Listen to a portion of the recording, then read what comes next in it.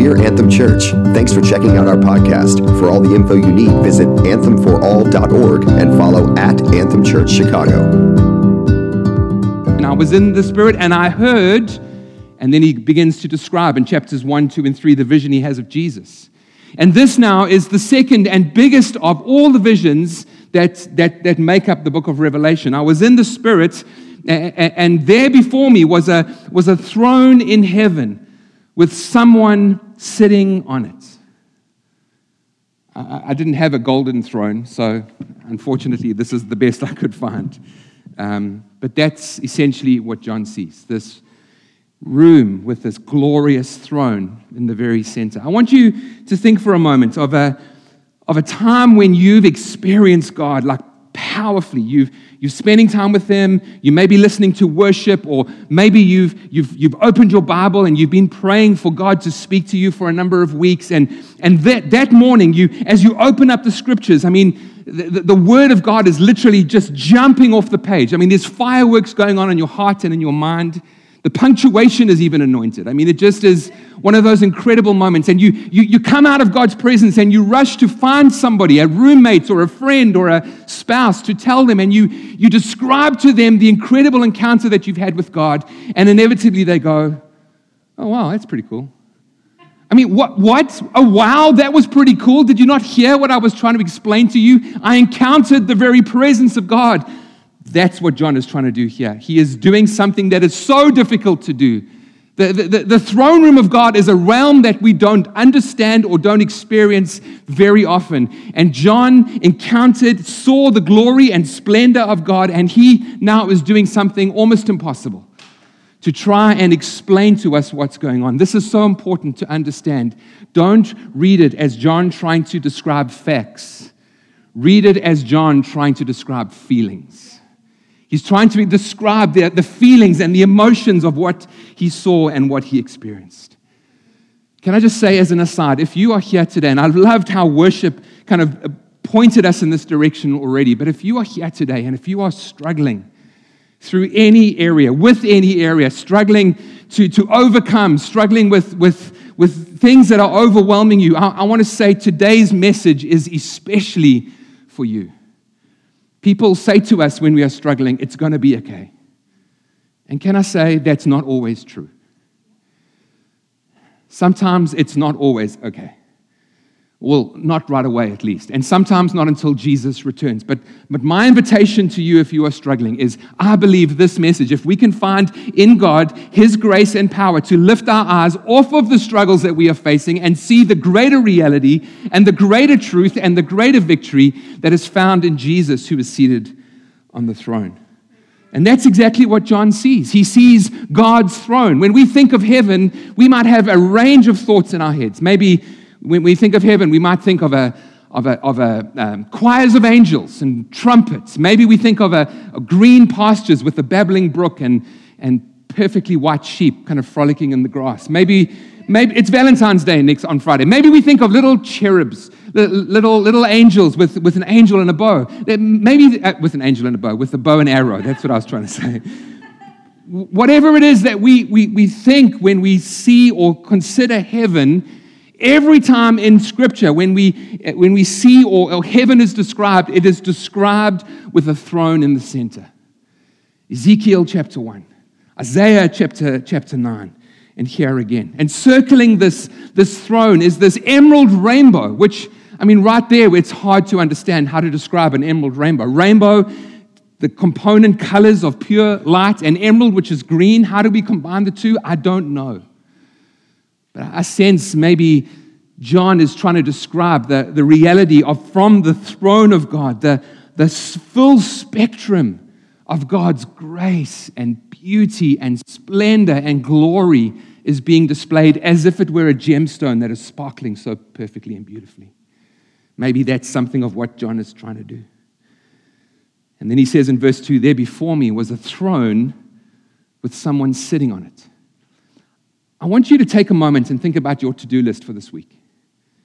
I use an app called Wunderlist. If you are a to-do list maker, I'm going to make an unashamed plug for Wunderlist. It is outstanding. I looked at my to-do list this morning. There were 74 items. listed for the week ahead. I was thinking to myself, God makes a way, Steve makes a list. That's typically how God and I navigate the week ahead. So think of your to-do list. Think of all that you have to do. Now, while you're doing that, I want you to just allow your eyes to gaze over the room, maybe to someone in front of you, someone to your left or to your right. And I want you to kind of pick out two people and think about their to-do lists, what they have to do this week. Maybe you're sitting near a parent and you realize that you've got, if you were to do their to-do list, you would need to kind of look after their kids for the week. Maybe you're sitting near, or you're looking at a doctor or a business person, and you realize that there would be not only your to-do list plus running a business or seeing patients or taking an exam. Maybe there's someone here who's at school and you would need to take an exam. Imagine if you were given the responsibility not just to complete your to-do list this week, but to complete the to-do list of 2 or 3 other people in this room. I would almost guarantee you wouldn't be sitting here listening to me preach on Revelation 4. You would be out there running errands and taking on tasks and responsibilities in order to try and get your to-do list finished. Now think for a moment of God's to-do list. I would suggest that God has a to-do list that's far more extensive than our to-do list. He has stars to parade each and every day. He calls them by name. Jesus tells us in the book of Matthew that not even a sparrow falls to the ground without our Heavenly Father knowing. He cares for animals. He dresses flowers. He knits babies together in their mother's womb. He answers prayers. He holds the universe together, including every atom and every molecule in the palm of his hand. And yet, the way that God or Jesus is described every single time we see him he is described seated on a throne. He's not frantic. We spend our lives running this errand or taking on this responsibility or trying to fulfill this particular task in a way of keeping our lives together. And yet God, who is infinitely more, quote unquote, busy than we are, is seated on the throne. Because when God speaks, it is. Let there be light. Let there be provision. Let there be healing. Let there be wholeness. Let there be joy. God declares, and it is. And this is something of the glory of God that John is seeing as he looks through the open door into the throne room of God. Verse 4 tells us that around this throne are 24 other thrones, and seated on those thrones are 24 elders, dressed in white with crowns on their head. I would think if you read forward to Revelation 21, we don't have time to turn there, but it describes who these elders are. 12 elders representative of the 12 tribes of Israel, 12 elders representative of the apostles of the Lamb. These elders, these 24 elders, represent the entirety of God's redeemed people from the Old and the New Covenant. And then verse 5 tells us, from the throne came flashes of lightning, rumbles and peals of thunder. Whenever we read in God's word, God encountering or coming down to meet with his people, it always is accompanied with thunder and lightning and flashes and peals of thunder, rumblings, earthquakes. You see it again in the book of Exodus on Mount Sinai, Isaiah 6, even at the cross.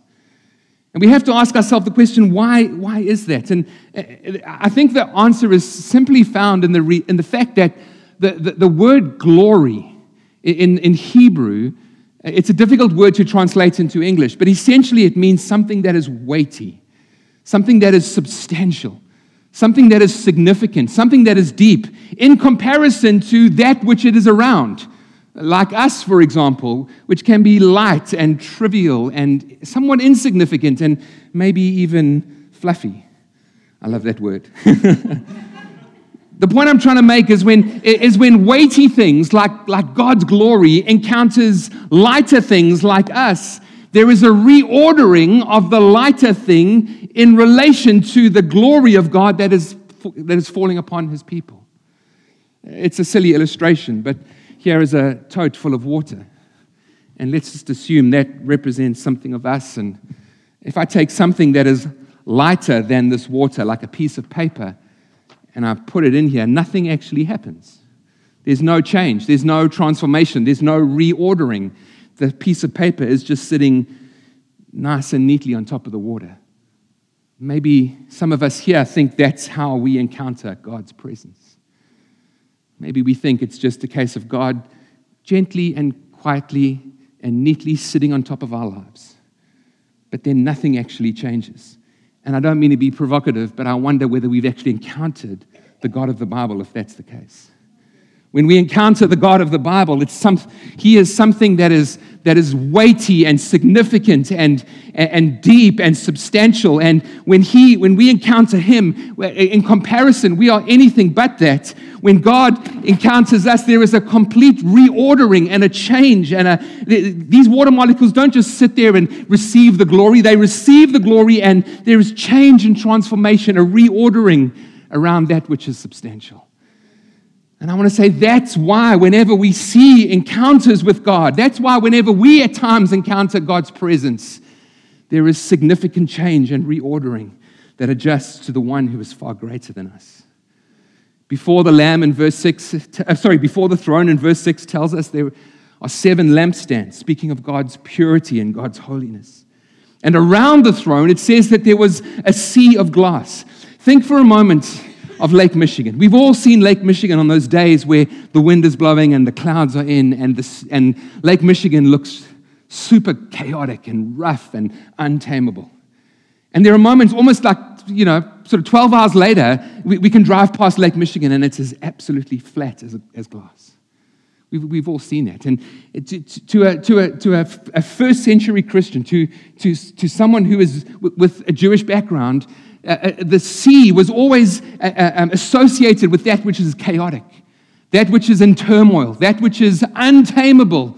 But yet before the glory and the throne room of God, it's as tranquil and peaceful as a sea of glass. Think of the turmoil that you might be going through.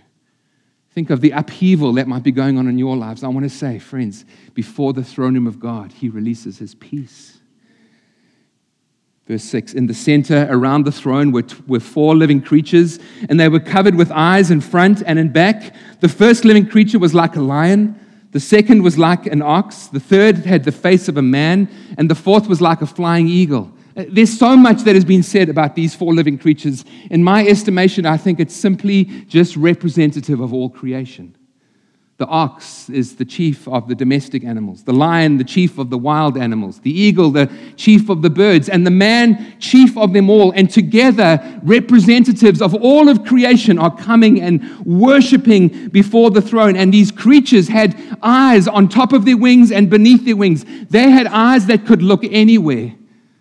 But they chose to focus their gaze upon the throne room of God. And day and night, verse 8, they never stop saying, holy, holy, holy is the Lord God Almighty, who was and who is to come. It's intriguing. There is hope that is worked into the song. Holy, holy, holy is the Lord God Almighty, who was and is and will be, would make the most sense. But it says who was and is to come. Jesus is returning. And as He returns, or when He returns, He will redeem creation and He will redeem your situation. Whenever the living creatures, all of creation, give glory, honor, and thanks to Him who sits on the throne and who lives forever and ever, the 24 elders, remember, representative of all of God's people, whenever these creatures began to sing, all of the 24 elders fall down before Him who sits on the throne and worship Him who lives forever and ever. And they lay their crowns before the throne. How glorious is God! These angelic beings who have never sinned choose to bow down in worship to the glorious God. I said creatures who could look absolutely anywhere focus their gaze on the splendor of God on His throne. And a crown, which is representative of honor and authority, would be so inappropriate to wear at a moment like that. Because all honor and all authority belongs to God. And so it's appropriate that these elders take this crown off of their heads and lay it at Jesus' feet. We had a moment in our Connect group a few months back where we were talking about this reality, the reality that God moves powerfully through our lives and invites us often to be part of Him working in our lives and through others. And when we respond to God in obedience, He gives us crowns for things that He actually did. But then we have the privilege of taking those crowns and laying them at His feet as an act of adoration and worship.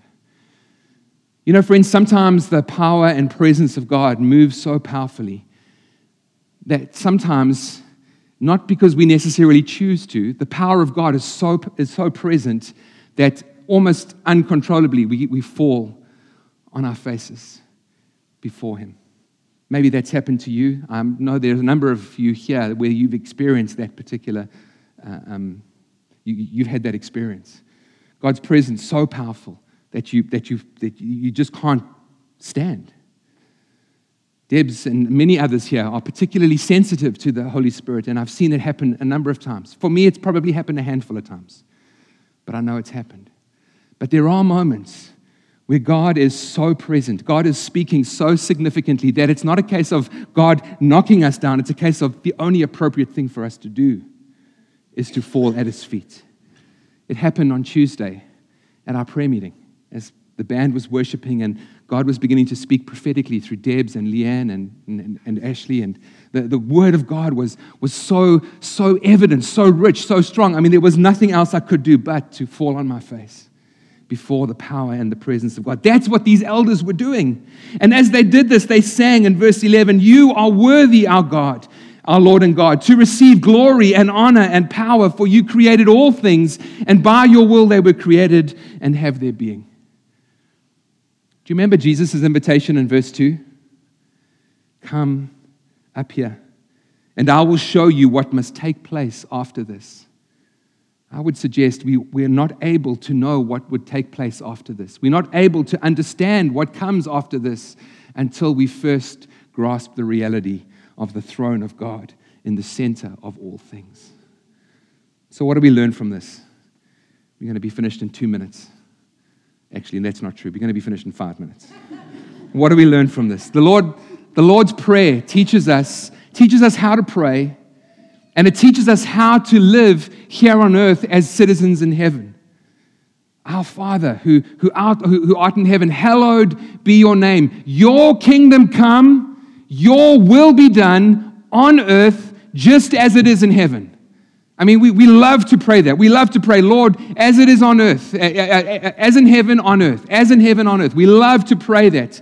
But I want to say, friends, we need to be thoughtful about this. The answer to that prayer, some of the answer to that prayer actually rests with us. There are worshipers in heaven. I would suggest, friends, to see heaven come to earth, we are called to be worshipers. We are called to be worshipers in good times and in bad times. Worship is more about Him than it is about us. Sometimes, and I do this too, sometimes we find ourselves asking the question, "Oh, did you enjoy worship today?" No, I didn't really care for it too much. I would suggest God did. God cares for it every time we gather. God receives our worship. Whether the worship team are on point, or whether there are sound interruptions or struggling with keys, and I'm not a worship leader, and forgive me for the wrong terminology, but God receives our worship because it is more about Him than it is about us. And God, in His glory and goodness, turns that worship and begins to minister to us through it. We encounter His presence. The truths of the words that we sing begin to come alive in our hearts. We must be worshipers. Secondly, we must be humble.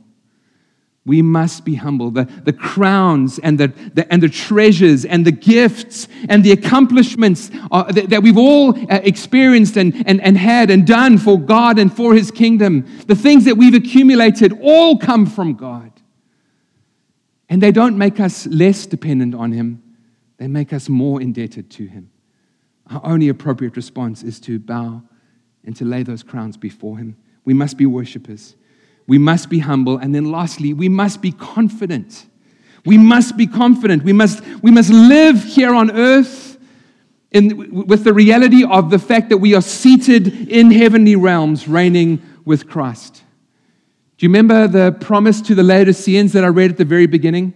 Out of Revelation chapter 3, verse 20, Jesus says, I will give the right to sit with me on my throne in heaven. In warfare, particularly in medieval warfare, the high ground was absolutely essential in ensuring success in battle. We need to remember, for those of us who are in Jesus, we are seated in the highest possible place for us to see the execution of the victory that Jesus has already won for us. We reign in heaven as we battle here on earth. We reign in heaven as we battle here on earth. I'm going to ask the worship team if you wouldn't mind coming up, and I'm going to ask you, friends, if you wouldn't mind just closing your eyes for a moment. I think it would be appropriate for us just to take a moment to respond to what the Lord is saying and doing here. I want to invite you, as you close your eyes, just to think of a situation or a circumstance that you are wrestling with or in right now. An area where you are trusting for victory in, freedom in, trusting that you would be able to overcome. As you bring that to mind, I want to remind you this morning that in Jesus we have the high ground.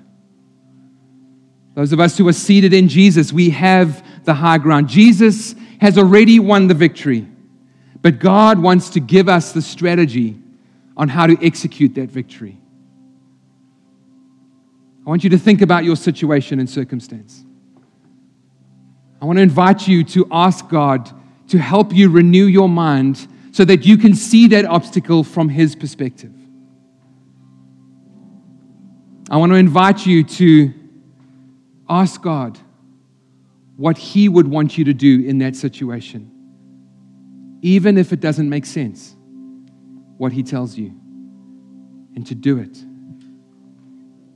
I want to invite you to ask God to give you a perspective of the person that potentially is opposing you, that you are perhaps wrestling with.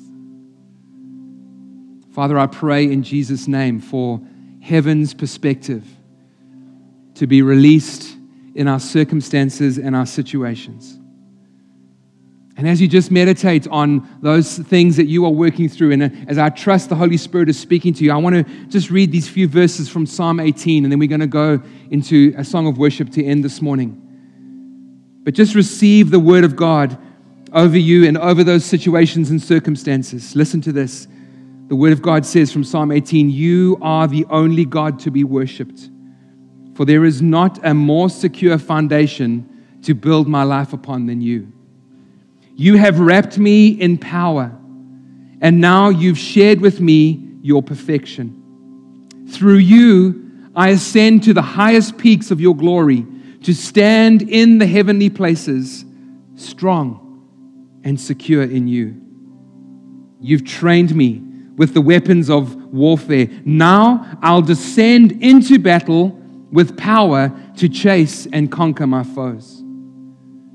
You empower me for victory with your wrap-around presence. Your power within makes me strong to subdue. And by stooping down in gentleness, you strengthen me and you make me great. You've set me free from captivity. And now I'm standing complete, ready to fight some more." Father, I pray in Jesus' name for heaven's perspective on every situation and circumstance that we are facing. Lord, those impossible things that we were praying through earlier this morning, Father, we ask in Jesus' name that we would understand the reality of our position in heaven, and that we would know that even though we are called to fight here on earth, the victory has already been won in you. I ask, Lord God, by the Holy Spirit for a renewing of our minds and our hearts, that we would begin to see these circumstances, we would begin to see these situations from a fresh perspective, from heaven's perspective. And Lord, we cry out to you, Lord, as we sing and as we end this morning's time together with a song of worship. I pray, Lord God, as we lift up a hallelujah, as we raise our voices, Lord God, over these situations, I pray, Lord God, that you would do what only you can do, and that is bring the victory. We acknowledge, Lord God, that we are powerless to do anything, but in you, Lord God, we know there is victory and there is deliverance. Let's stand together and let's worship God as we finish this morning. Thanks again for listening. To stay up to date, follow at Anthem Church Chicago and visit us, anthemforall.org. Anthem Church, all of Jesus for everyone.